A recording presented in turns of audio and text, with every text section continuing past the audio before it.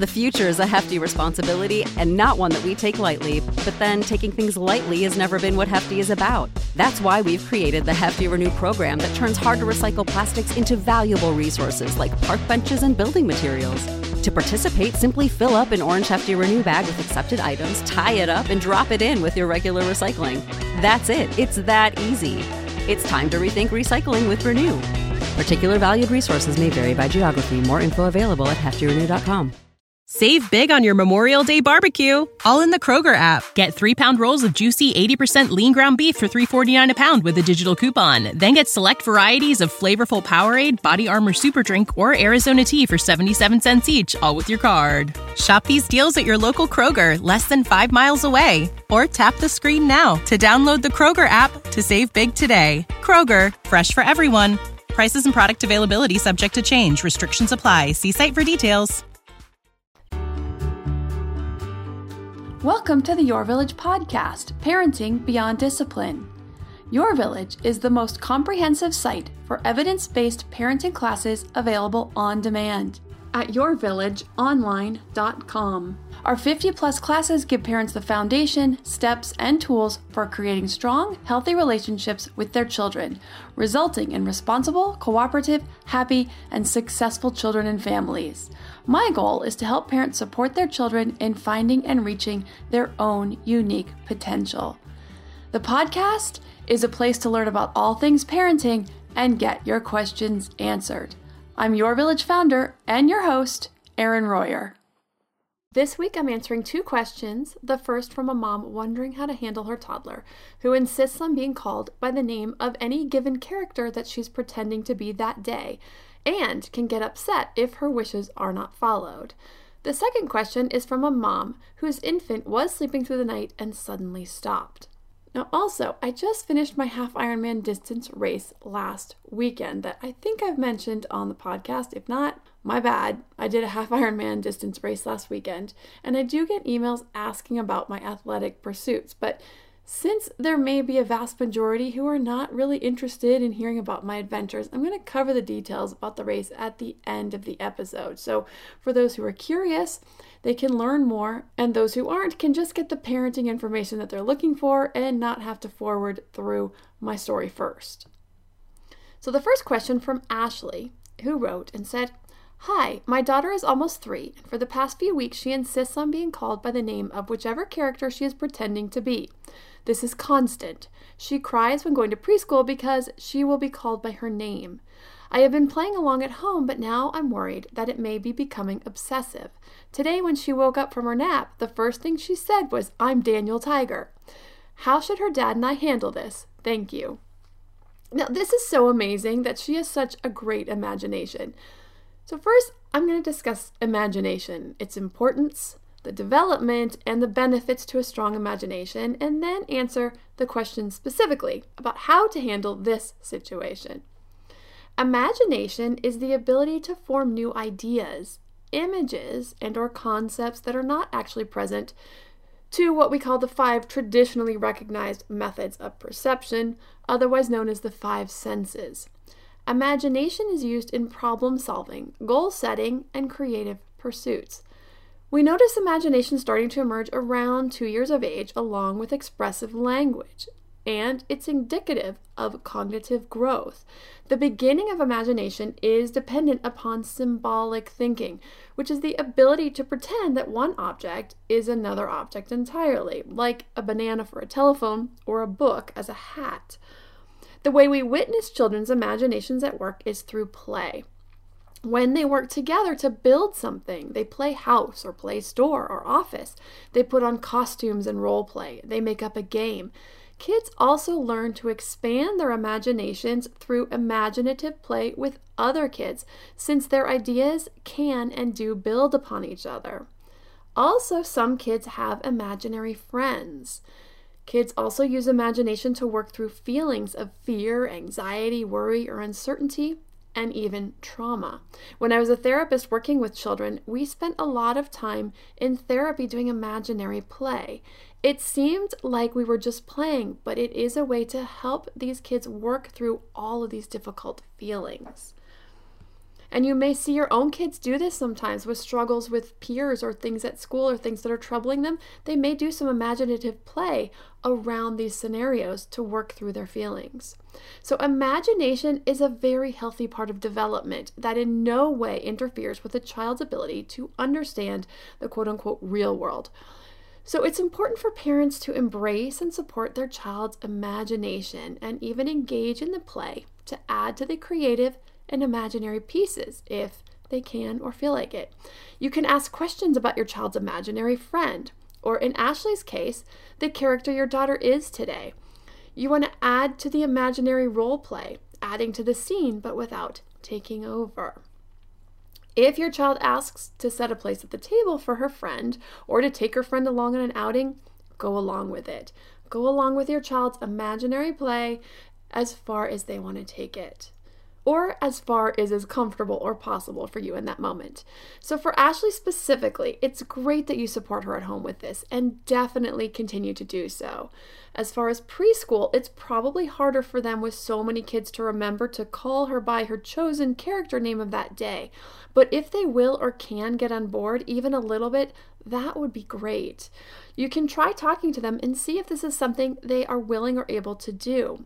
If not, you and they can just let her know that with so many kids, it's hard to remember to keep track of changing names every day.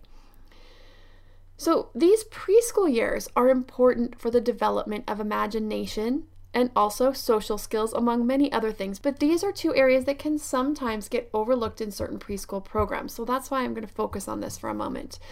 Because these two areas, imagination and social skills, are essential building blocks for success in other areas of life.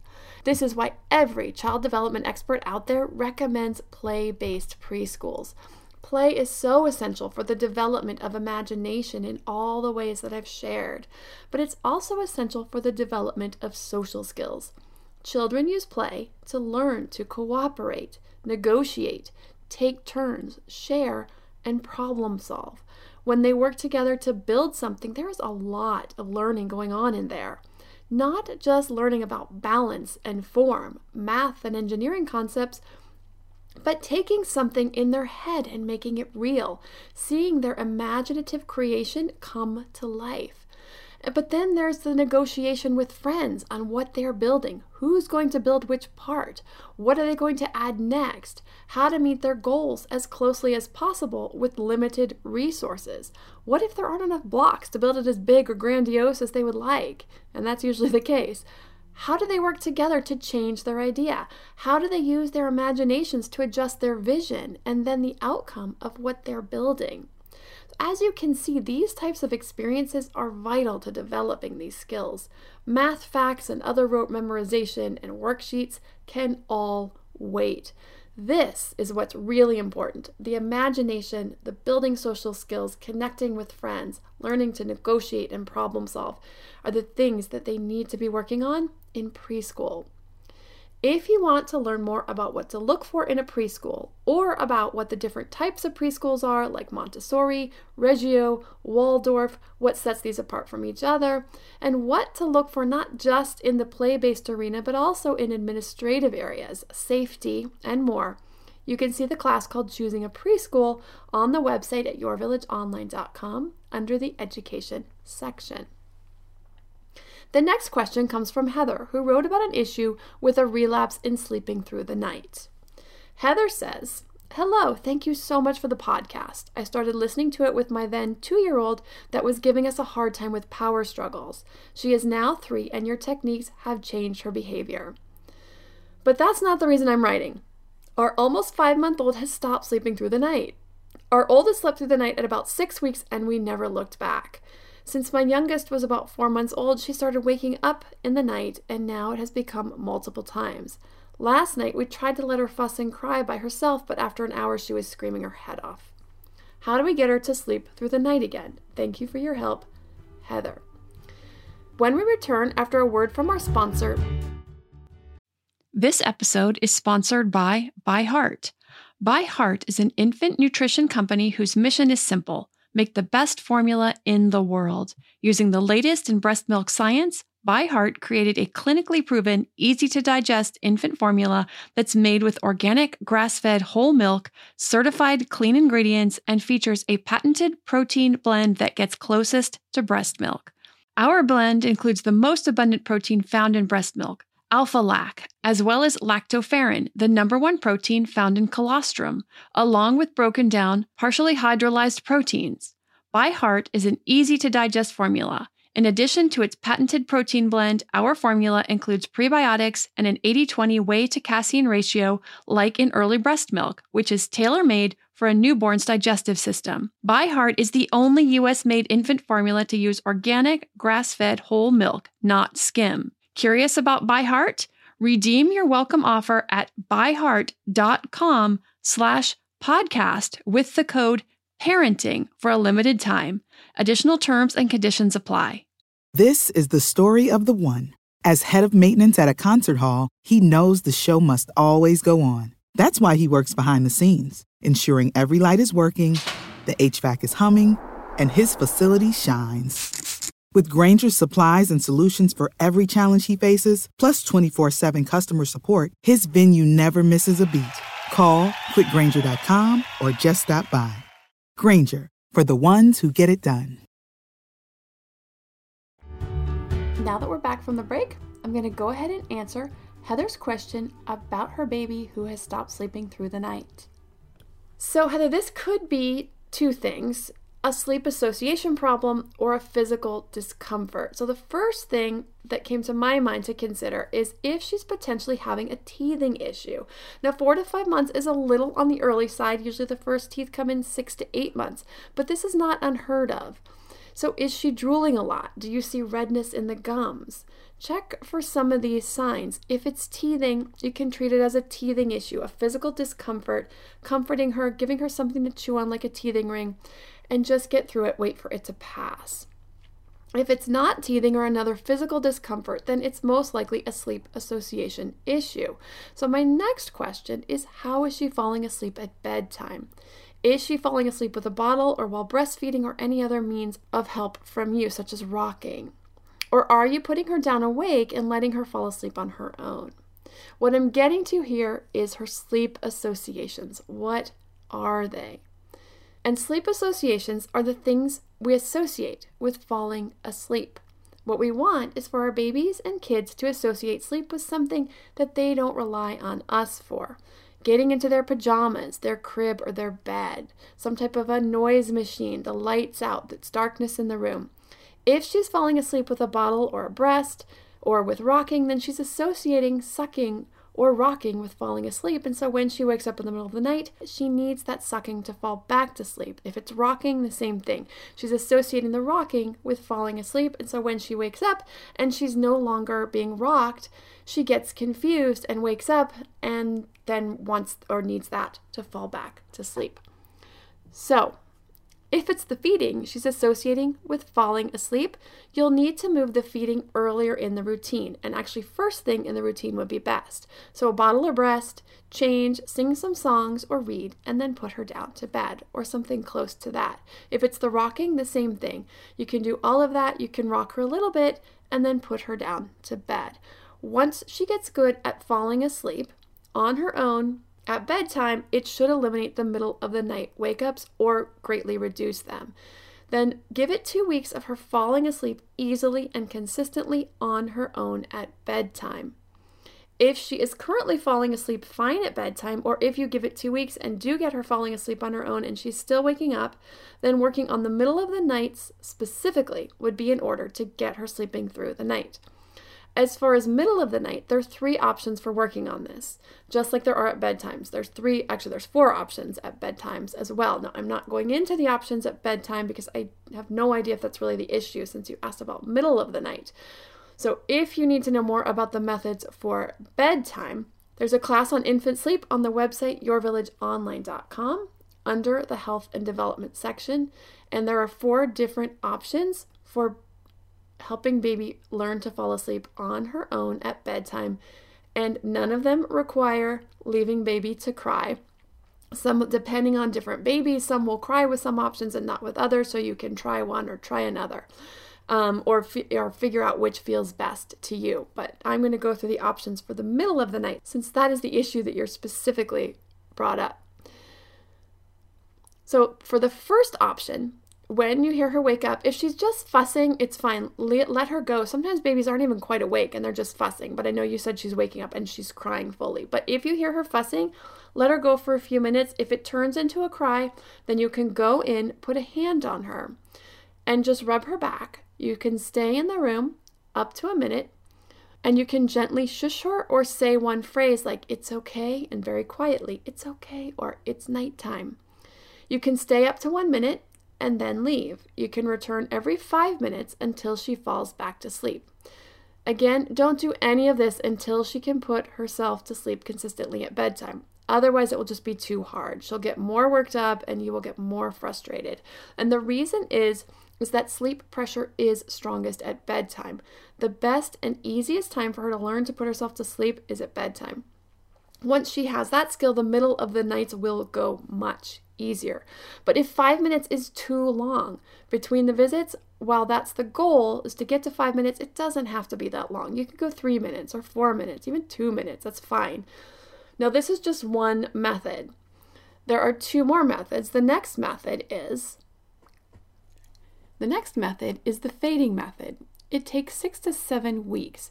Now, this method also has several steps, so you may want to keep a sleep log for a week before starting so you can see how things are improving once you start. Because it's a slower process and may not feel like it's working. So if you have a log, you can look back and see the improvement, then that will help you feel like you know it's moving in the right direction. But this is completely optional. The idea behind this method is to slowly exchange your baby's sleep associations over the next 6 to 7 weeks. Now, the following steps are examples of how you could go about doing this week by week. But the basic idea is that you want to be moving forward towards independence. But here is an idea of how this might work. In week 1, you would comfort your baby until she's almost asleep. Then put her down, comfort her with pats as needed, and stay until your baby is asleep. In week 2, you would comfort your baby until sleepy, but put baby down, place a hand on baby every few minutes, and then stay until asleep. In week 3, you would comfort your baby, put her down, and stay until your baby's asleep, but don't touch her. In week 4, you would comfort your baby, put her down, stay until the baby's sleepy, and then head out. In week 5, you would do the same thing. You would come and comfort your baby, but not pick her up, and then sit in a chair by the crib. In week 6, do the same thing. Come in, comfort your baby, but then sit in a chair by the door. You can see how you're slowly pulling away yourself as the sleep association, the parent as the comforter. Now, for those interested in some other methods available for both middle of the night as well as bedtime, getting baby to sleep, again, you can go to the website at yourvillageonline.com under the Health and Development section. So this is the end of my answer for Heather's question. So for those interested in learning more about my athletic adventure this past weekend, I'm going to share that now. For those who just wanted information on parenting, I won't be offended if you turn this off now. And actually, I won't even know. So first, a little bit about my history with triathlon. I used to race triathlons frequently from the ages about 28 through 32. I started with really short races and going longer and longer. Then I moved to Los Angeles. I met my husband. I got married. I had 3 kids rather quickly. Now, I did do the Malibu Sprint Triathlon a couple of times after the kids were born, but that was about it besides some running events. Now, for those not familiar with triathlon, there are basically 4 categories of distances: sprint races, Olympic distance, half Ironman distance, and Ironman distance races. Olympic is a specific distance. It's a 1.5 kilometer swim, that's not quite a mile, a 40K bike ride, which is not quite 25 miles, and a 10K run, which most people probably know, 6.2 miles. A sprint is obviously less than that, but it isn't a specific distance. It's usually between 500 and 800 yard swim, a 10 to 18 mile bike ride, and up to a 4-mile run, but they can vary quite a bit. A half Ironman is always, and I apologize for switching from metric to imperial, but that's the way these races are measured. So the half is always a 1.2 mile swim, or about 2 kilometers, a 56-mile bike ride, or about 90 kilometers, and a half marathon, or 13.1 miles, also 21 kilometers. The Ironman is double that, a 2.4-mile swim, 112-mile bike ride, and a marathon, 26.2-mile run. In my earlier years, I did a particular half Ironman race, but I did it twice, and I did one Ironman. Now, for those who've been following me for a while, I had a double hip replacement at the end of March last year because of the damage to my hips. I was told not to run to preserve my hips. That's the old ones, not the new ones. So I changed to swimming, but it didn't help. They kept swelling up more and more often, so I decided it was time to get them replaced. I was done spending 4 days a week hobbling around.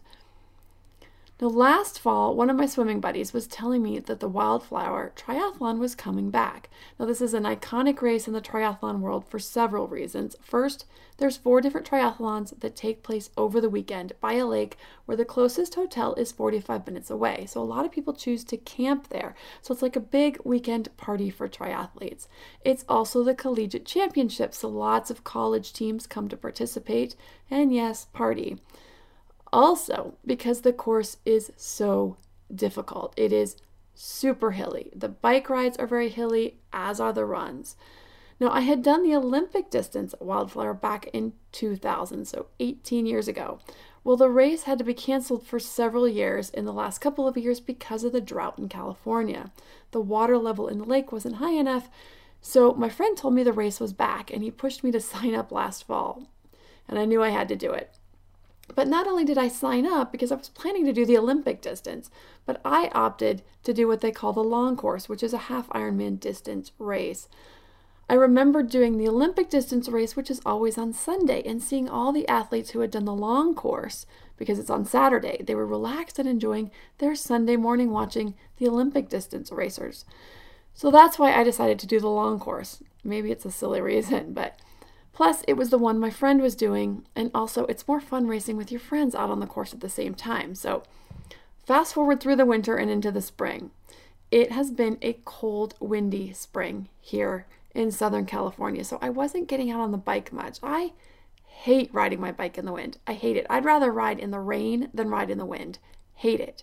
So, I was relying on spin classes. Usually I do 2 of them back to back from my bike training. My running wasn't going well at all. Every time I tried, it hurt my soft tissue, the tendons, the ligaments in my legs for days afterwards. I just wasn't ready. I wasn't healed. So I stopped trying to run at all and just let it heal. Because training when you aren't quite ready is really counterproductive. 3 weeks before the race, my training buddies and I went up to ride the race course.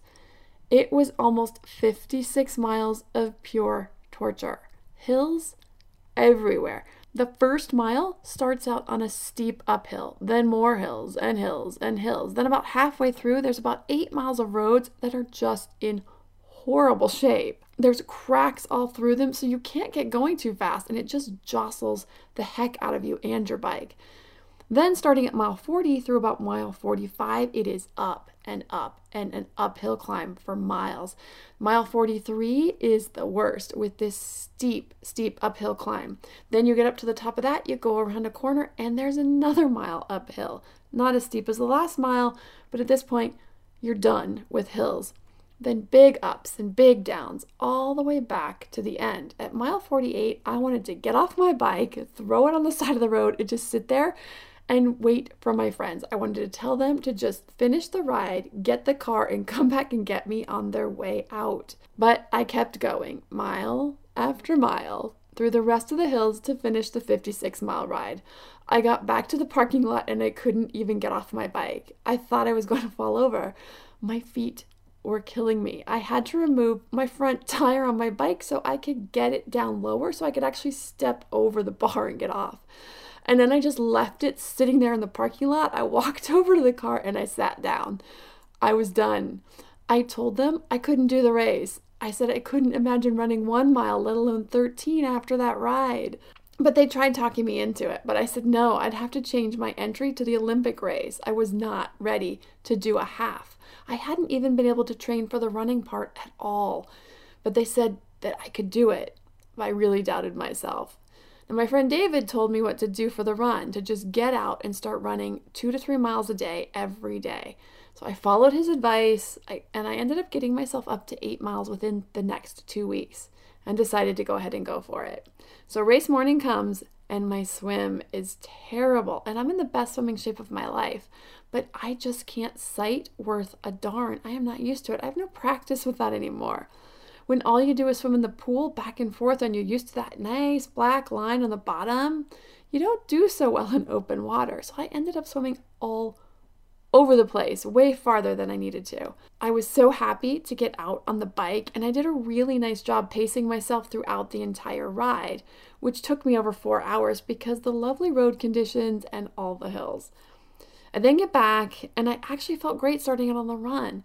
The thing about this race, though, is that it's 60% trails, and just like the bike, it is just hills after hills after hills. There's also not a lot of shade on parts of it, and it was really hot last Saturday. So the heat and the hills and the trails. I was making good time up until about mile 4, and then I had to start walking a lot with the heat and the hills and the rocks and the uneven trails. The next 4 miles went so slowly that I wasn't sure I was going to make the time cutoff to be considered an official finisher, and I was starting to bum out. I'd come so far. I'd done everything my body would let me as far as training, and it was looking like I wasn't going to be enough. When the trail finally flattened out a bit again, I started running. Mile 8 and 9 were looking like if I kept running, I could possibly make the cutoff. By mile 10, I had made up a bunch of time, and I knew I was going to make it. As I came up the last mile, I saw a guy walking, and a lot of people were walking at this point. A lot of people were walking through almost this entire run, actually.